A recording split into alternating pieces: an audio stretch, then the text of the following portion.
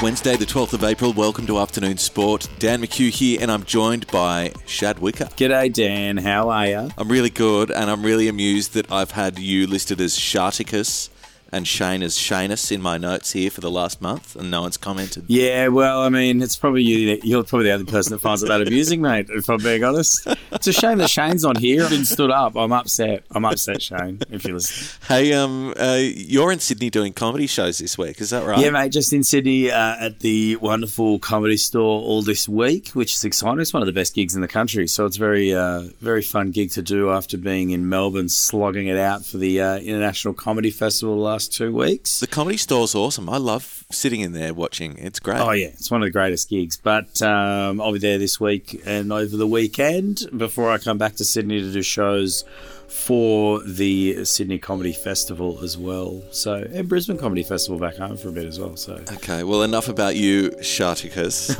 Okay. Well, you asked the question, okay? It doesn't make it sound like I was banging on about it. Let's move on to talking about some tennis, surfing, NBA, AFL, NRL, and more. Afternoon Sport. Are you thinking about making a podcast? If so, contact the Afternoon Sport Group. We'll make it easy. With the technical know-how and industry knowledge, we'll get your podcast up and running in no time. Get in touch via our website or email hello@afternoonsport.com. So, Shad, this morning the Matildas played England in a friendly match as we lead into the 2023 FIFA Women's World Cup. And the Matildas have defeated the Lionesses. Yeah, this was huge. 2-0 win. Sam Kerr scoring a goal in the first half that just kind of held it out until we got another one about midway through in the second from Charlotte Grant. Man, Matildas are on a tear right now. This is a good win as well because the Lionesses, the English side, had not lost a match, although there was a couple of draws in there. So for those that see those as losses, all right, you can count those.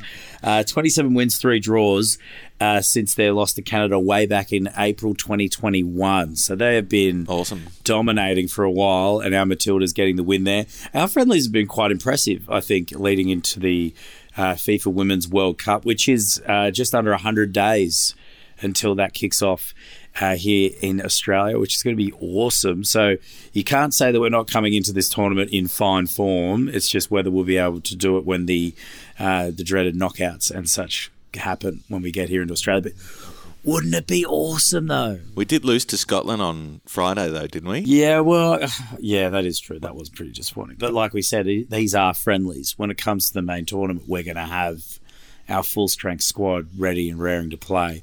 I personally like our chances at possibly getting into at least the final. Hey, mate, I'm feeling the positivity. Absolutely. Yeah. They did say Sam Kerr was limping at the end of the game. Someone else who has limped off the court is Andy Murray after he got smashed by Alex de Minaur at the Monte Carlo Masters. Andy Murray's been having a pretty good run for the last, 12 months or so, kind of trying to get back into it. This clay season, I'm kind of weird that he's been playing. Andy Murray, as we know, like he essentially retired. His hip and his knees, they were just too much for him. And then obviously he made his triumphant return to tennis not too long ago and has been playing great. But clay is notoriously bad for every player. I mean, it's astonishing why someone like Nadal's been able to dominate on that surface for so long. But his return to clay has ended after that loss to Alex de Minaur. And I joined the tennis community that are kind of in unison being like, man, he should stop playing on clay. He's come back. He's playing good tennis. Yeah. Get him off that surface because he's only going to risk it. But I was seeing here that, he missed all of the tournaments bar one in the clay court tournament last year. So I'm trying to... Yeah, I thought that was this season. This is the only clay game he's played and he got smashed. So yeah, it's questionable why he even bothered. Yeah, it's like, is it because I don't really understand why he's playing on it, to be honest. But I wonder if it's to do with sponsorship or like pressure from economic forces. Oh, yeah, they're like, hey, we need to get you out there. When you're 35 and you're on the way out, like... Why are you going to go and throw yourself into just a game that's going to make you feel like an idiot? Yeah, it seems risky to me, especially with, the way the rest of the tennis season's going to be. I mean, you've got Wimbledon, you've got the US Open, and he's obviously, I mean, I can't see Murray playing past this year. So it seems like such a big risk. But good stuff for De Minaur, getting a win over Murray in the first round of the Monte Carlo. So that's a positive we can take away from it. You know what I've been missing? I've been missing a bit of Nick Kyrgios on the courts, who reckons it's crazy how much clay court tennis there is, because he reckons that it actually elevates the ranking of some players. I'd believe that. I mean, there is an argument about Rafael Nadal. I mean, obviously he's won, 152 French Opens. I definitely think I think clay can also be a little bit of the great equaliser when it comes to tennis. I mean, the ball becomes so slow and the movement on the court becomes so much more difficult. You've got to really change your strategy. Whereas, you got 2 hard court seasons essentially in tennis, when you've got the Australian Open at the beginning and the US Open, of course, later on in the year.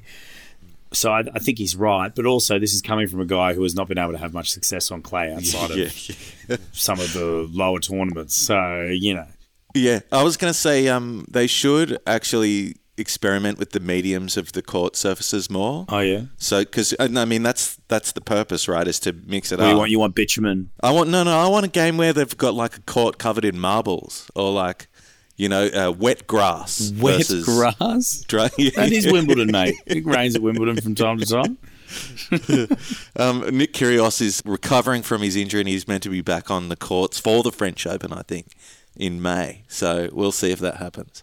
Yeah, we'll see. We'll see how he goes in that. I mean, he's enjoying his brother's wedding, isn't he, this past week, I believe? So yeah, I believe he got married. It was a secret wedding, wasn't it? Yeah. That's what the media are reporting. Well, yeah, his brother kept his own wedding a secret, yeah, because we're all itching to find out what Christos is doing, yeah. The Rip Curl Pro occurred on Monday at Bells Beach, Australia, with 2 Aussies triumphant, Ewing in the men's and Wright in the women's. And it's the first dual Aussie champions at Bells Beach since Mick Fanning and Sally Fitzgibbons in 2012. Isn't that 2 iconic names from Australian surfing that you hear there from 2012? Mick Fanning and Sally Fitzgibbons. Yeah, bloody oath. That's crazy. That's huge that we've got 2 dual champions at the moment. We also had 2 Aussies sitting at the number 1 in the surf rankings earlier in the year as well. So, we're still up there when it comes to what many people would associate as an Australian sport, I feel, when you go travelling around the world, even though, it's crazy that that's 11 years since we've had I think it's crazy that we don't talk about it more in media in Australia because, we are a coastal country. Yeah. But the thing that stood out to me most about this is if you look at Wikipedia, you can see, the winners of each year all the way back to like 1962. And the prize money in 2019 was $600,000. And then, because of COVID, they've missed 2 years. Come back to 2022, a Brazilian one, and the prize money's $80,000. And then this year it's also $80,000. So is there a bit of shrinkflation in the prize money there or something? Or... Well, it sounds like it. I didn't even know that there was such a drop in the cash around for the surf tournaments. I mean, of all of the sports around the world, it would have been one of the hardest ones to really keep going when it comes to international surfing. You think of some of the areas they go to, some of the more remote areas they go to, islands they head to that would have been very much in lockdown. So, yeah, it's definitely a sport that's trying to bounce back. It's pretty crazy as well, though, something to note that is Ewing, who won the men's draw, obviously, his mother was considered a trailblazer for women's surfing. Sick. Helen Lambert, who won the title in 1983, which is crazy, splitting apparently a 10-year dominance by American surfers. Now, she passed away when Ewing was 6, so he actually spoke about that in the win as well, the fact that his mother was one of the icons of women's surfing back in 83. That's awesome. That's really awesome. Okay, we're going to go to a break. We'll be back in a moment with some AFL and NRL chat.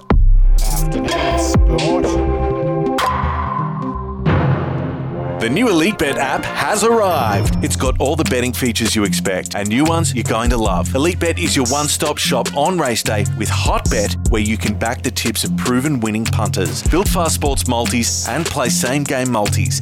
The EliteBet app is the smoothest betting experience around. Trusted for 10 years, EliteBet is 100% Australian owned. The only betting app you need is EliteBet. Gamble responsibly.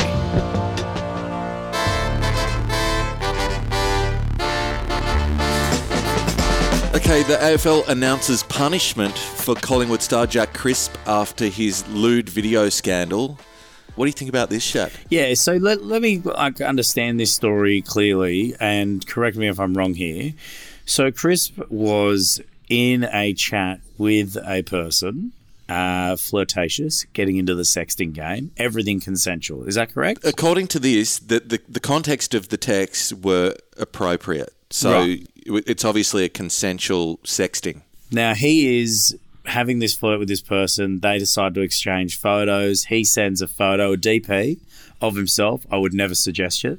But he sent them on Snapchat, okay, to this person, and they have now since been leaked, and people are now able to see his manhood out there in the open, and he is now being punished by the AFL, even though this was a conversation that happened in private with a person that he was interested in seeing back in 2018.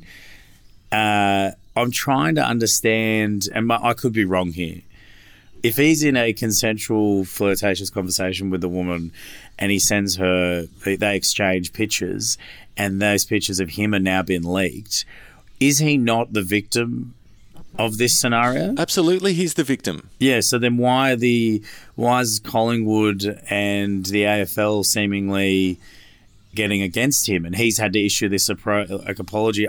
So you know what I reckon's actually on trial here? I reckon they're punishing his reputation. Right. I just feel like in a world where we hear this happening to, young girls, in their 20s that are going on dates and their photos are getting leaked, and this is considered revenge porn. Yeah, it is that. You know what I mean? And now it's happening to an AFL player, and we're going, oh, he's bad and he's got to apologise. I'm like, hang on, I feel like if my understanding of this story is correct, this is a guy that's been basically had that happen to him. Someone's gone and leaked private photos of him from a private conversation, and we're going, well, the integrity unit needs to look into him. Well, no, maybe the police need to look into the person that leaked his photos. Okay, poor old Mr. Crisp. I mean, I haven't seen the photo, so let's not say too poor. Maybe he's quite lucky. Hopefully he's got an understanding wife. Something that is a little bit less understandable is the racist remarks being directed at AFL players.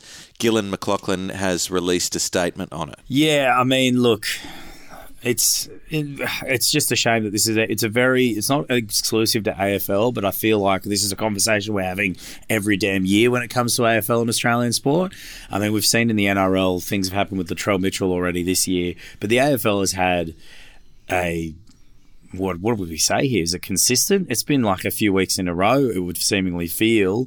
Some slurs being thrown at certain players during a game, and then also Indigenous players copping abuse online, with messages being sent to them. All of these players of Aboriginal and Torres Strait Islander descent.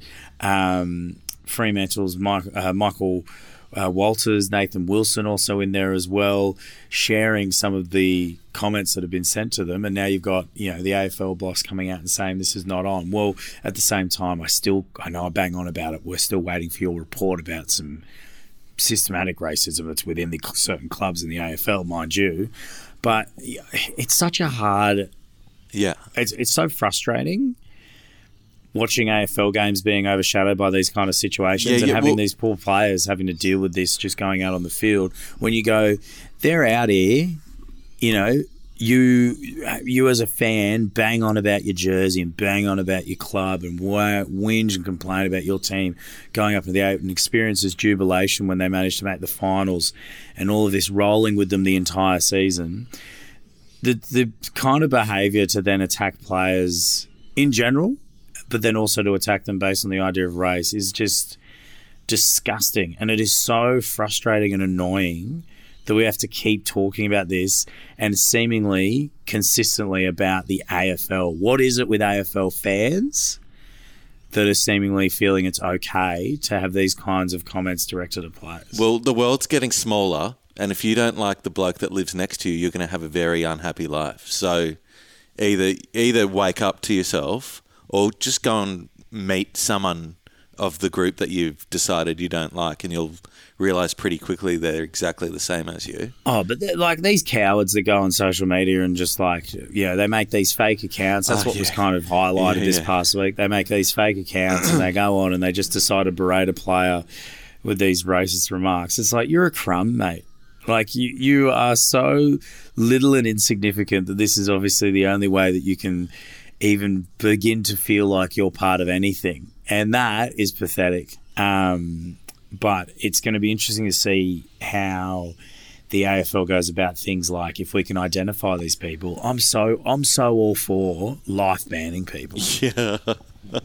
Like, I'm so for it. I like that little fantasy. And That's great. All right, let's move on. Let's get to the NRL. Phil Gould. I reckon lots of people don't like Phil Gould. I think he says some very smart things. And he slammed the issue of awarding penalties based on outcome rather than the penalty itself. Yeah, I think we've got to keep an eye on Phil Gould's health every Monday night after an NRL round finishes, because he seems to get furious every week. I think he actually has been on a bit of a tear lately with being right. I've agreed with him a lot on some of these opinions he's had over the NRL when it comes to the rule changes and a lot of these tackle issues.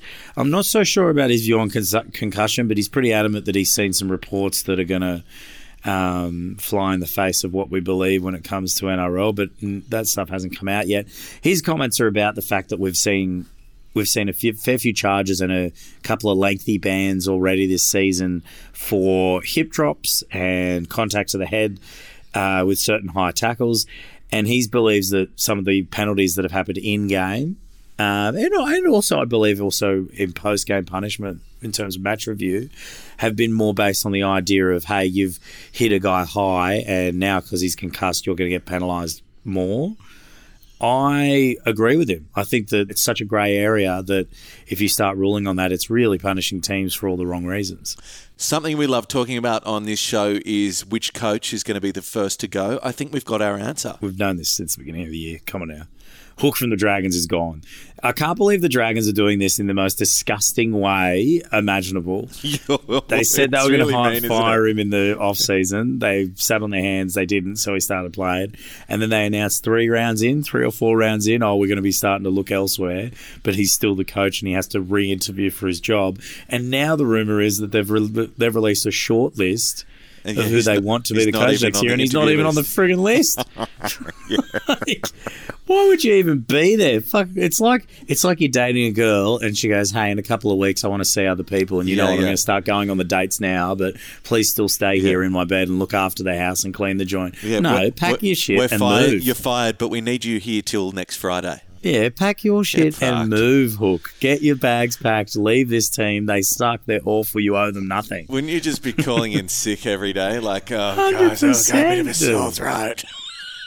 If he's not ringing Super League clubs right now, there's something wrong with him. Yeah. That's it for Afternoon Sport today. Make sure you hit follow or subscribe wherever you listen. A big thank you to our sponsors. Yeah, a big thanks to Elite Bet, the only betting app you need. We'll be back tomorrow with your daily dose of sport. We'll see you tomorrow. Hey, Stephen Ferris here, one half of Fire Up. I'm here with the great Chris Gale, the other half of Fire Up. And Stephen, we've had a lot of fun with rugby league over the years, but with the way that concussions and HIAs are going, I give the game about 5 years. It's looking dark and gloomy, Chris. So you may as well come and tune into the Fire Up podcast now and listen to the last days of rugby league. As we see the little stuff, it's a soap opera and you're going to love it. Find Fire Up on any podcast app.